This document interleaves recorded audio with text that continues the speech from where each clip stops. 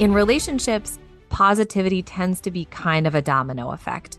As you do really small things, one or two or three small things, that gets reciprocated a little bit and you can build on it. So there's really nothing too small to try, especially if you can do it frequently. That was today's guest, my colleague, Dr. Tyler Jamison. Dr. Jamison is an associate professor in the Department of Human Development and Family Studies here at the University of New Hampshire. My name is Mark Bonica, and I am an associate professor in the Department of Health Management and Policy, also here at the University of New Hampshire, and you are listening to Flourishing in the World, a podcast exploring what it means to live a worthy life. Dr. Jamison specializes in the study of romantic relationships.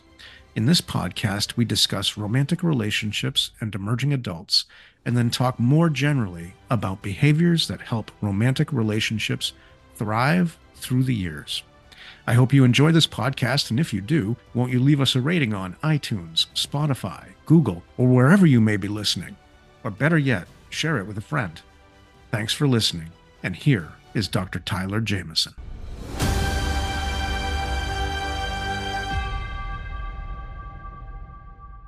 Welcome to the podcast, Tyler.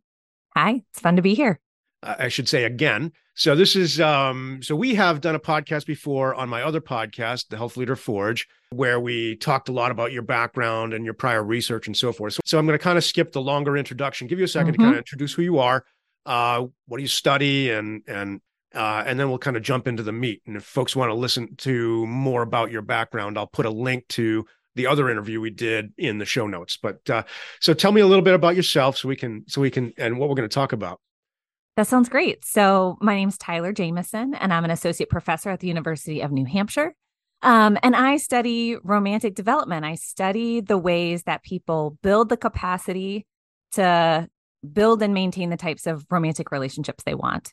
And typically people do this throughout their lives, starting with their relationships in their families, and then with their peers, and ultimately with, for most people, more than one romantic partner over time. And so I'm really interested, especially in how young adults deal with all of the different aspects of romantic development that happen during that time. From the time you're about 18 to the time you're about 30, a lot is happening for folks in figuring out what they want out of their partnerships or what they want out of being a single person. And so that's what I study, all of those processes. And I use mostly qualitative methods. So I do a lot of interviewing, and that leads to a lot of really rich information about how people develop romantically. And so I also want to give you a chance. You have to talk about your blog. You have a blog with Psychology Today. So what are you doing over at Psychology Today? Yeah. So about 2 years ago, I was invited to start blogging for Psychology Today. And I started a page that I call Assembly Required. For some reason, I have a real interest in thinking about couples trying to build cheap furniture together. Like, I think if there was a single test we could make for folks to decide if they're compatible for marriage, it would be to like IKEA. Put together an IKEA dresser. Yeah. It can't be easy. It can't be a bookshelf. That's too easy. It's got to be something with drawers in it. But I realized in thinking more about that really relationships, in my view and in my research, require effort. They require building something. They don't just happen out of nowhere.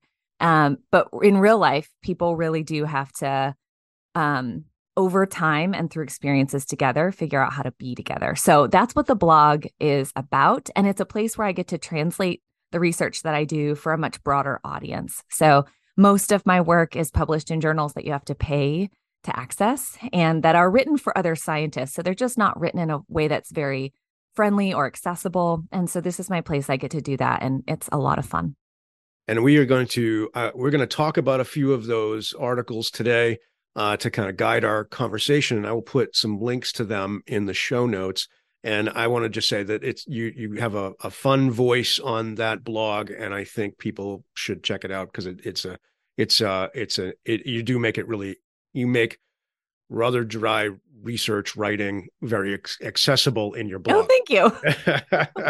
So, all right. So the theme of this podcast is talking about kind of human flourishing and a pursuit of living a better life and being a better human. So why are romantic relationships important for human flourishing? A great place to start. We've known for a very long time that humans have a basic need to belong. So, along with our other basic physical needs for shelter and food and water, we also, as social creatures, have a need to be in close relationships with at least one or two other people. We don't have to have a huge social network, but we need some. And for most people, though not all, um, that need to belong is satisfied in part by a romantic relationship. Most people want to have a long-term romantic relationship. Many people want to get married, though not all. And so romantic relationships are really one of the ways that we um, build that sense of being really close to someone else, having emotional intimacy and closeness, um, and having someone else to sort of be a witness to our lives, right? And so we also, in the relationship research, have established pretty closely that the quality of your relationships has enormous bearing on your physical health, on your mental health, um, and broadly on your well-being. I really like that you have framed this around flourishing because it's moving toward the positive, right? Right. So we're not trying to avoid negative outcomes. We're trying to move toward lives that are filled with meaning and connection, and flourishing really does that. I've done some work where flourishing is one of the outcomes we use, and several of the items in that flourishing scale are about your relationships to others. They're literally about whether you feel respected by other people. They're about whether you have social relationships that are supportive and rewarding. They're about whether you can actively contribute to the happiness and well-being of others. Many of us do those things through our relationships broadly and our romantic relationships in particular. Yeah, I completely agree. I mean, I spend a fair amount of time thinking about um, and researching on meaningful work and meaningful careers.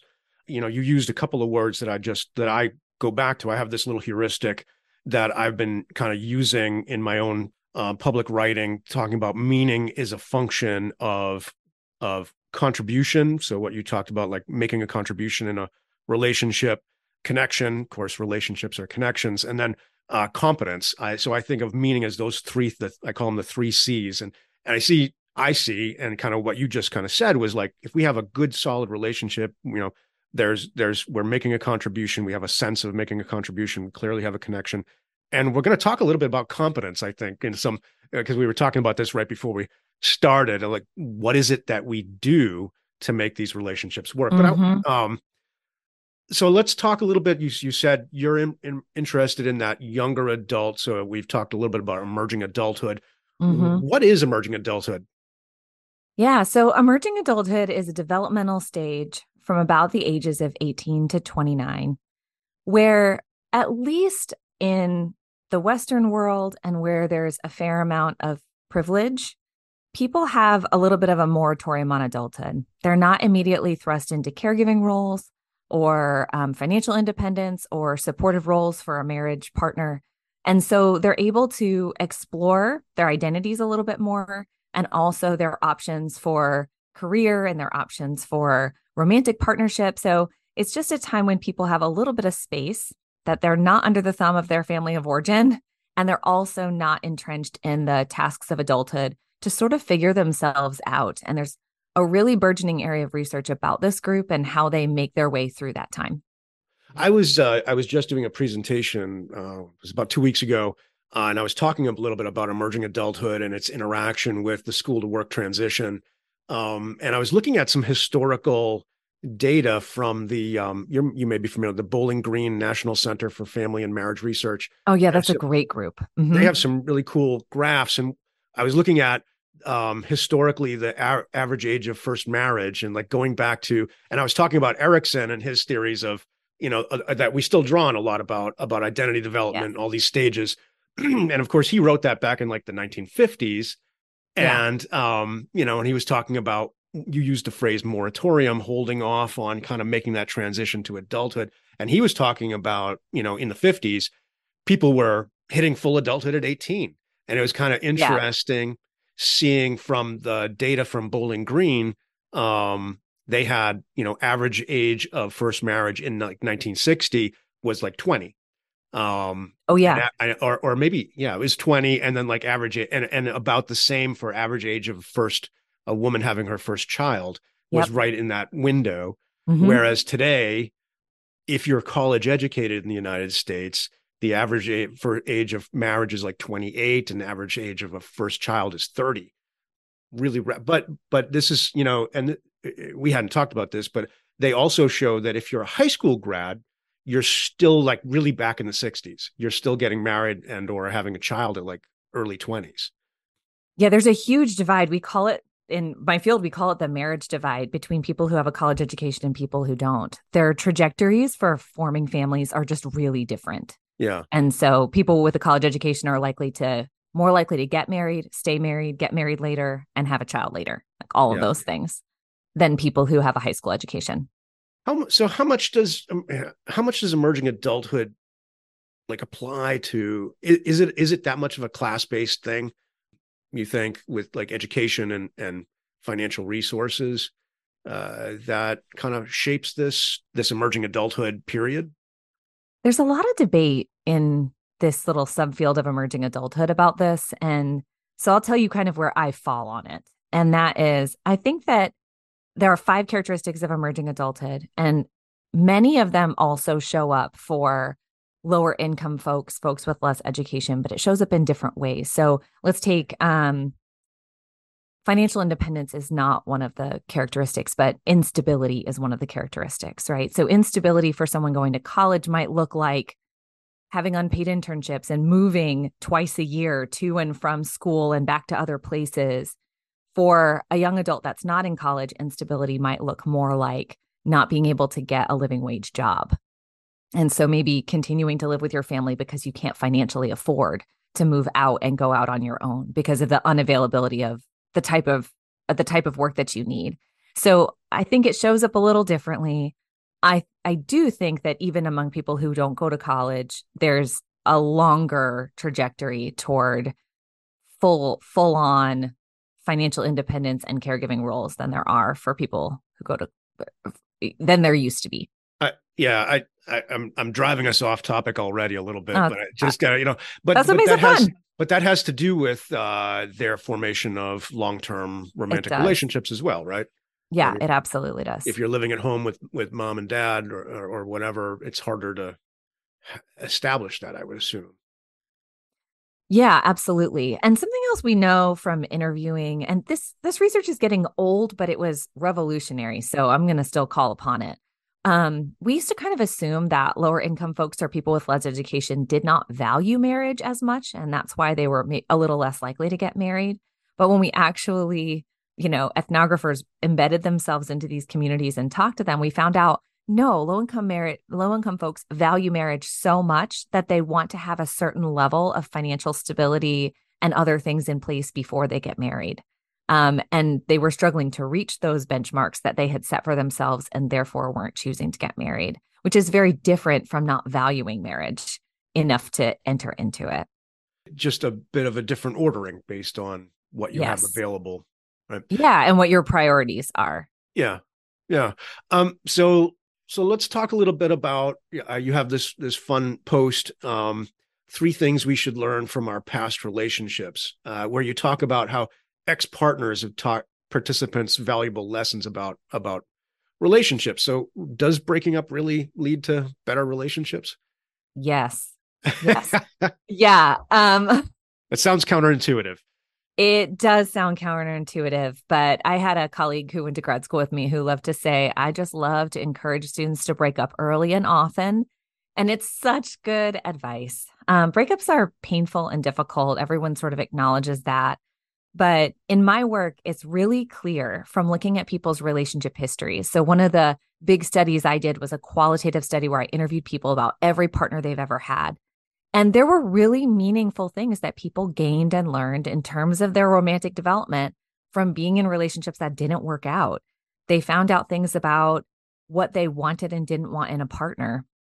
Both for that person, what do I want from them, and who do I want to be in a relationship? Sometimes people would say, I realize like, ooh, I do not like who I was when I was with that person, and I want to be different in other relationships that I pursue. And so there was just a lot to learn about the types of partners, the types of boundaries that people need and want. So, how much independence do you like versus how much togetherness do you like? We have different desires for that. We have different levels of tolerance for that. And we have to find out what we want and find a partner that's compatible with those things. So yeah, having relationships that don't work out are really important and meaningful for a lot of people. You kind of used a phrase. You said sometimes people find out that they were a different person in a relationship. So that kind of leads me back to like that question about like how do relationships make us or shape us for that idea of flourishing. Can you expand a little bit on that? Like how does being in a relationship with a particular person shape us, and maybe in either a good way or a bad way? And your breakup ideally be hopefully you're getting out of something that's shaping you in a bad way. But can you talk a little bit about how relationships have that impact on us? Yeah, I mean, partners in long-term relationships become a little bit more similar over time. We influence each other, especially in our very closest relationships. So we are going to change in relationship to another person that we're with. And that could be in the ways that we communicate and interact with that person. It could be changes in our worldview. When you have someone in your life really close to you with their own worldview, you're going to share some of that with each other. I like to joke around with my husband that I have like a voice of him in my brain that I apply to problem solving, to interactions with other people. And I'll come home and I'll be like, I got an email today, and I just like put on my rich voice and I was like, okay, how would he respond to this email? And that's how I figured it out. And that's from enough years together that I have a core sense of him that resides in me. And in a relationship that's happy and healthy and stable, like I would consider mine to be, that is all in the positive, right? It's made me better. It's made me a better problem solver. It's made me a little bit less sensitive to difficult things that come along because I have different perspective about it. So I think the field has shown us that we grow toward our partners over time. Yeah. And certainly if those are healthy and positive, then we are better for being in those relationships. But if the relationship is not super healthy, that tends to undermine our individual well-being in pretty important ways, particularly for women. So good relationships make us better as individuals. Tough relationships really challenge us as individuals. Yeah. Yeah. I mean, I've been married to my wife now for 31 years, I think it is now. Wow. And I would have to say, like, she is when I have, I admire her just an amazing sense of right and wrong, just really strong sense of morality that I feel like I have grown from in the years that we've been together, and just has a just a strong sense of family and really what's important, and much less easily distracted than me. So it's I'd say having been with her has made me a better person. So it's a nice thing. Yeah, I think so too. Yeah. So shifting a little bit, I included this quote in my notes I sent over to you. It's Leo Tolstoy's novel Anna Karenina. And there's this famous line. He says, "All happy families are alike, and each unhappy family is unhappy in its own way." Are you familiar with that quote? Had you heard that before? No, I hadn't. Okay. So I did not make my way through Anna Karenina. I can't say I have not either, but I've heard. Okay, that makes me feel better. Yeah. No, I'd like to pretend I'm that literary. I have no, not. I'm not a true intellectual. I'm just nosy. Like I do all yeah. of my research because I'm nosy about people's love lives. That's Right. And that's what makes us qualitative researchers. You're just like, hey, tell us about whatever. Yeah. But I just like that that quote because it kind of implies happy families are happy because they have sort of a set of things that they do right. And that's what I was, as I was preparing to talk to you, I kind of took that quote and I wanted to spin it in my head a little bit and instead say, instead of happy family, say all happy romantic relationships are alike in the sense that they're doing or some set of things that make romantic relationships work. And do you have a sense of, are there some things that make relationships work? Okay, so I have a yes and here. So okay, great.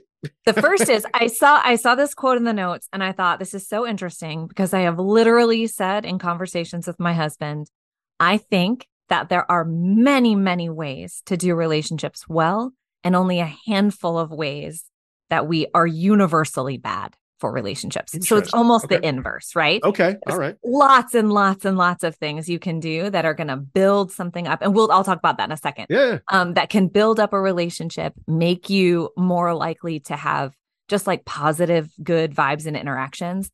But there's only really a handful of things that we just kind of universally say, these are not healthy and helpful for folks. And so we try to wholesale avoid that set. But I know that your goal here is to really talk about the positive, like how can we move toward something that we want to be doing instead of moving away from those handful of things. And to be less vague, I'm talking about sort of manipulative behavior, abusive behavior, certainly any type of physical violence, any type of coercion, any type of sort of putting down, belittling, making someone feel small or stupid or insignificant. Like those really have no place in healthy relationships, kind of ever. And we see them more in younger people, and we tend to get a little better at that as we go. But we want to have as much communication as possible to folks about how to avoid those things. Yeah. But that's not what we're here to do. Well, so can I pause you there? So I please. would say that those things you just described, like belittling, contempt, violence, all those things can, there's a relatively small number of them, but they manifest in so many ways. Yes, that's a fair way to say that. Yeah. And I think maybe we could say that maybe, there's a relatively small number of things that are destructive to relationships, as well as maybe a relatively small number of kind of categories of things that are productive or supportive of relationships. And they also manifest in many ways, right? But it's the underlying, but you're the expert. So I think that's a great insight. No, Mark, I think that's a really, really good insight and probably holds a lot of truth, because my second part of my response was going to be, yes, let me flip this. But if you really put my feet to the fire and asked me, what are the things that people need to be doing? I could name some. Okay. So you're right. I think there are categories of things that we have to do. And it's really the manifestations that are so broad. That's so, but they look completely different between my wife and I and your husband and you. And yeah. Yeah. Well, let's talk about some of those. So you had I'm going to throw one out there because you had this nice post called "The Most Important Part of a Thriving Relationship," which kind of plays into the topic. And so what is the most important part of a thriving relationship from your post? I argue that it's trust. Okay. Not communication. Right. You say that, right? Yeah. I mean, folks love to talk about the importance of communication, and that doesn't mean it's unimportant. Certainly the way that you talk to your partner matters a ton. Yeah. And the way you communicate in other ways matters a lot. But at the very core of picking a long-term partner is believing that they are going to make decisions that have your best interest in mind all the time. And so when I conceptualize trust here, I'm not talking about cheating. That's certainly one part of it, but it's the part we talk about the most and that I don't think is necessarily the most important part. Many of us who want to be monogamous have that basic sense of, okay, we've agreed together, we're going to only be together. But there's an underlying other sense of trust that really starts when we're very young children for the people that are around us, that needs to translate to our partners too, where we think in a tough situation or on an average day, either one, you're going to be looking out for me and you're not going to do things intentionally to hurt me. And I think from that foundation is where we really build strong relationships. I have a story that inspired that post, if you want me to tell it. Yeah, absolutely. Yeah. I almost put it in there. I asked my sister-in-law if I could put it in there, and she said yes, but it ended up not fitting quite well. But my sister-in-law is married to my husband's brother. She is a recent addition to our family, and she was previously married. And she told me that her ex-husband used to take her to the movies sometimes. Like they would just plan to go to a movie, and he would tell her they were going to see movie A, and then he would take her to horror film B, even though he knew she didn't like it. Oh, It scared her. Like some people love horror films and some people just hate them. I am in the hate them category. I am too. I hate them. That is not I'm just not into it. Right. And he knew this about her, but he would do it to her anyway. And he did it more than once. And I said, that is fundamental. It seems so superficial, like, oh, how stupid he took her to a movie she didn't expect. But it also describes the ways in which she then couldn't trust him to do what was best for her, what was comfortable for her, what was reasonable for her. And it kind of was a superficial example of a much deeper problem. So I think in the positive, when we can inspire trust in our partners, it gives them a way to feel sort of safely in relationship with us. And that is fundamentally important. So are you going to look out for me? Are you taking me and my needs into consideration? And I can count on that even when I'm not able to make the decisions for myself. Yes, absolutely. Yeah. So what else? Like what else? So we've got trust, right? Building that trust. What else are kind of the general rules for making a relationship work? I've done a lot of thinking over my career about what it means to do work in a relationship. We kind of say relationships take work, and especially marriage takes work. And I agree. But I've spent some time thinking about what types of work are the healthiest and most productive for us. Like, where should we be putting our energy when we say relationships take work? And I think one of the places we can put it is to try to bring kind of the best version of ourselves into our relationships on a very micro level, day-to-day basis. I think sometimes when we're in very long relationships, we start to feel like we shouldn't have to be like polite or like kind, like we should just be able to be our grittiest selves, darn it. Yeah, right. And I would say yes, you should be able to come into your relationship on your worst day and be your worst self and have a partner who's still going to be like, I still have you. It's okay. This is not your best. And yeah, I'll still take you. And on your average day, to be able to bring into the relationship the thank you for making dinner. It's really nice not to have to cook. The asking a question instead of demanding something like, hey, can you take the dog out? I really don't want to. Right.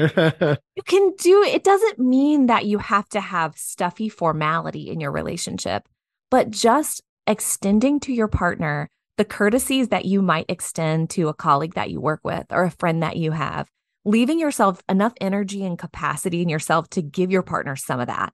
Give them some of that, just like common niceties type of thing matters a ton for how partners feel about each other and how just generally positive and happy their relationships are day to day. And I just acknowledge that takes effort. Like it is not easy to do those things day after day, but it's probably the most important thing we can do for each other. So coming home from work, you're each coming in for the day, instead of unloading every time about what's happening, you maybe check in first and make some space for some kindness, right? Yeah. You got to make I've heard this kind of, you got to make deposits Yes. repeatedly, right? So you're talking about just like I'm putting a couple of pennies in each day rather than making a big extravagant anything on. It's got to be small things on an ongoing basis. Yes, absolutely. It's hard to compensate for daily grumpiness and sniping with an occasional really awesome vacation. Yeah. Like take the awesome vacation if you can, but it's the day-to-day way that you talk to somebody that gives them a fundamental sense of being cared for and loved and accepted. And so that's the place where it makes the most sense to put our energy. Yeah, I mean, I guess coming home, I'm about to walk in the door, and I'm like, take a deep breath. I'm like, is what I'm about to face going to be awful, or is it going to be great? And I just don't know. Yeah. That would wear me down day in and day out. Yeah, I think it Even if does. there's a really great thing every now and then. Yeah. I also think a lot about, running a household and a family is a lot of work. And so feeling some sense of mutual appreciation for just the slog. Like, it's a slog. Yeah. There's always dishes. There's always laundry. Like there's just always stuff to be doing. And having some sense that the other person is like eyeball to eyeball, like, well, we're still in the slog together. And also that there's some appreciation when somebody picks up some of the slack is a really meaningful thing, especially in the stages of life where there's just endless amounts of work to be doing. We have this completely unspoken code at my house that if I come into a space and my husband is folding a basket of laundry, I stop and I fold the laundry with him until it's done. Like it is for me to walk past him folding laundry, I need to be like real ill or helping somebody else with something else, right?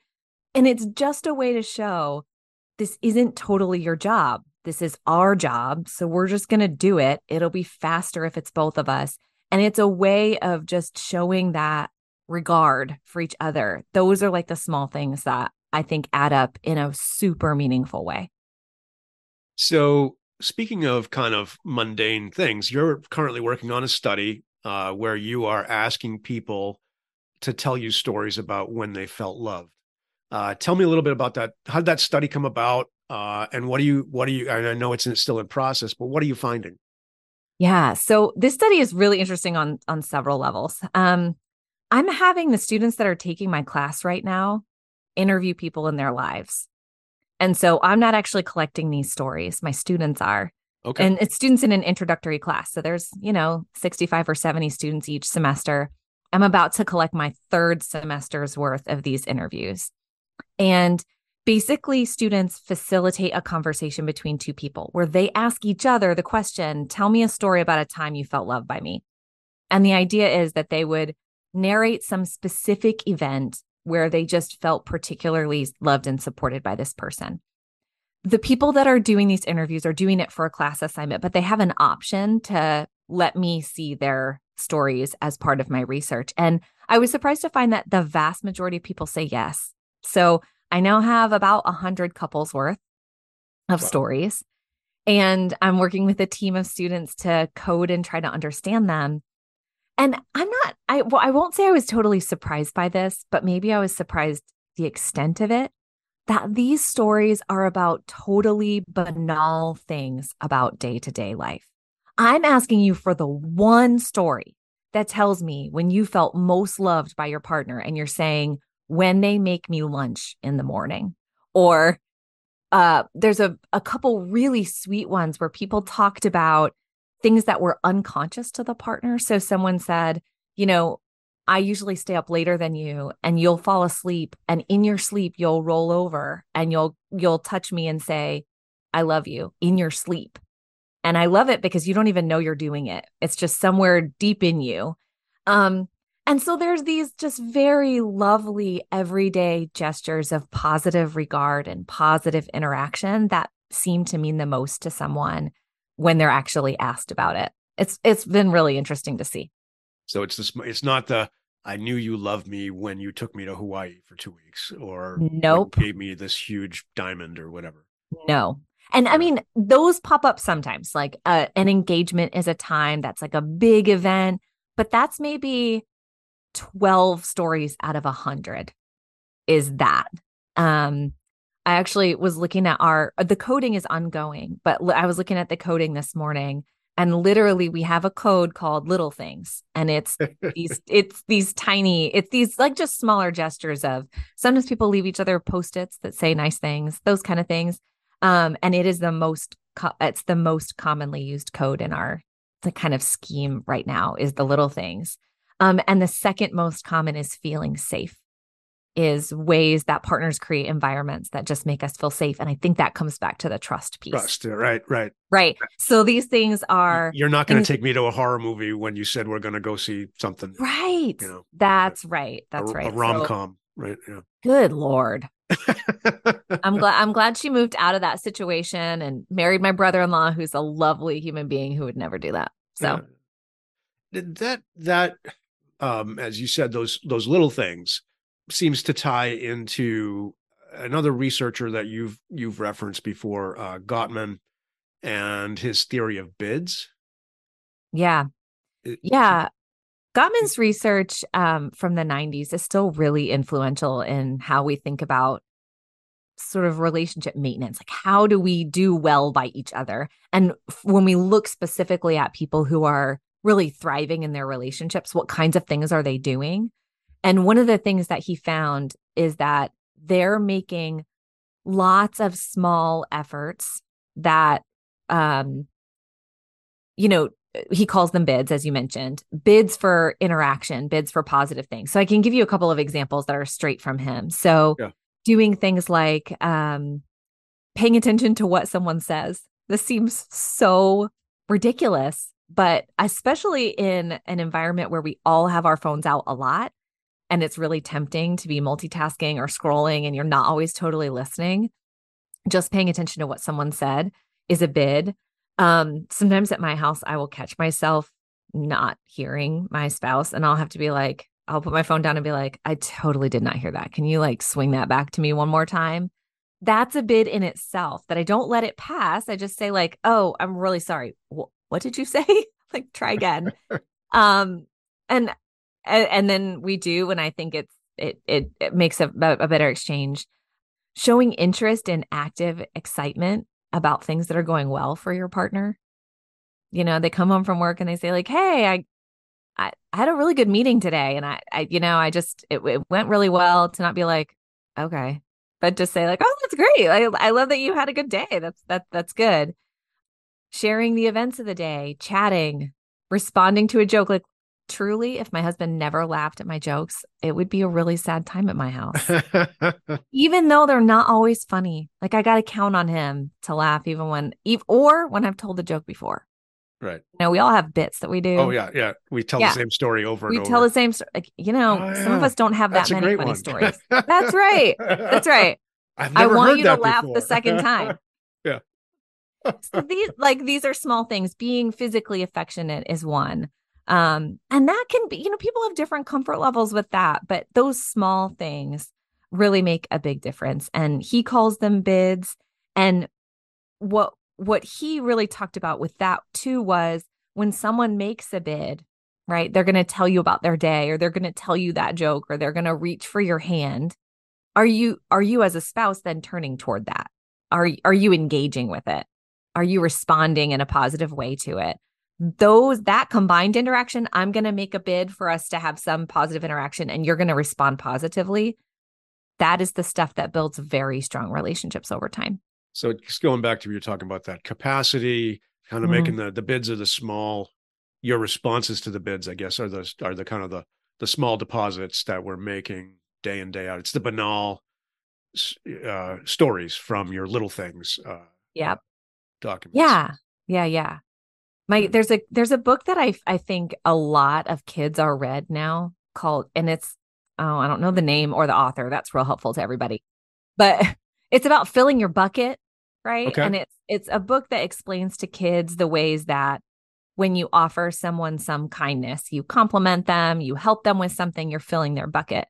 And when you criticize them or laugh at them or do something to undermine them, you're emptying their bucket. And the moral of that whole story is it's a good way to move through the world, to be filling other people's buckets. Like, this is what we want for ourselves and each other. This is what we're talking about on a kid level, right? We got to fill somebody's bucket. You got to tell them they look nice sometimes and do those things that take energy and effort. That's why we don't always do them, but they're super important. They matter. Well, let's we've talked about, kind of some of the things that we can do to make a better relationship, the value of relationships. So let's maybe kind of summarize a couple of points for those things, those underlying things that make a good relationship work. So we talked about trust. We talked about making those little things, doing little things. What else are we missing here that underlie the happy romantic relationship? I really like things to come in threes. Yeah, me too. But but I'm reaching hard because so much of it is about small things. Let's focus in a little bit and say among the small things we do is the way that we communicate. So I dismissed communication in that trust post, but let's circle back to it because it's not unimportant. So some of those small things are gestures. I'm going to sit down and fold this blasted thing of laundry with you. That is a gesture. It's a helpfulness. But the ways that we talk to each other are also sort of a really core category of how we can build our relationships up and make them better. There's a real emphasis that I think a lot of people have learned about in the culture called I statements, like I feel when you walk past me when I'm folding laundry, I feel unappreciated, right? But what some scholars have found is that the very most skilled couples aren't really totally using those. Those are good practice when you have really tough communication and you need to learn a new way of focusing things. But the really top folks are just talking to each other with a general tone of kindness and consideration all the time. And so that looks like trying not to blame your partner, trying to give them the benefit of the doubt most of the time, trying to offer them genuine gratitude for something that they do, even if you kind of expect them to do it. Like saying thank you is very powerful in my family life. Yeah. Even though oftentimes it's something I knew was going to happen or I thought should happen, I still am going to say thank you. Most of the time, not all of the time. So I think that trying to communicate with as much sort of positivity and positive regard as you can is something we can work on. And I think just as a summarizing kind of concept, especially when you're in a difficult time in a relationship, it can feel like none of these small things are going to be enough. And in some relationships, maybe they're not, but there's nothing too small. In relationships, positivity tends to be kind of a domino effect. As you do really small things, 1 or 2 or 3 small things, that gets reciprocated a little bit and you can build on it. So there's really nothing too small to try, especially if you can do it frequently. But even if you can't, it's worth doing some of these things. It's worth leaving just enough energy for some small gesture of loving kindness, because it often can really build into other things that make the relationship feel easier, better, and to help it flourish. Very nice. Tyler, thanks so much for your time today. So let me just say Tyler's blog, again, is on Psychology Today, and it's called Assembly Required. I'll put a link in the show notes, but thank you so much for your time. This is great. This was really fun. Thanks for having me, Mark. Thanks for listening to Flourishing in the World. We hope you enjoyed this podcast, and if you did, won't you share it with a friend and leave us a rating wherever you might be listening. Until next time, this is Mark Bonica, willing good for all of you.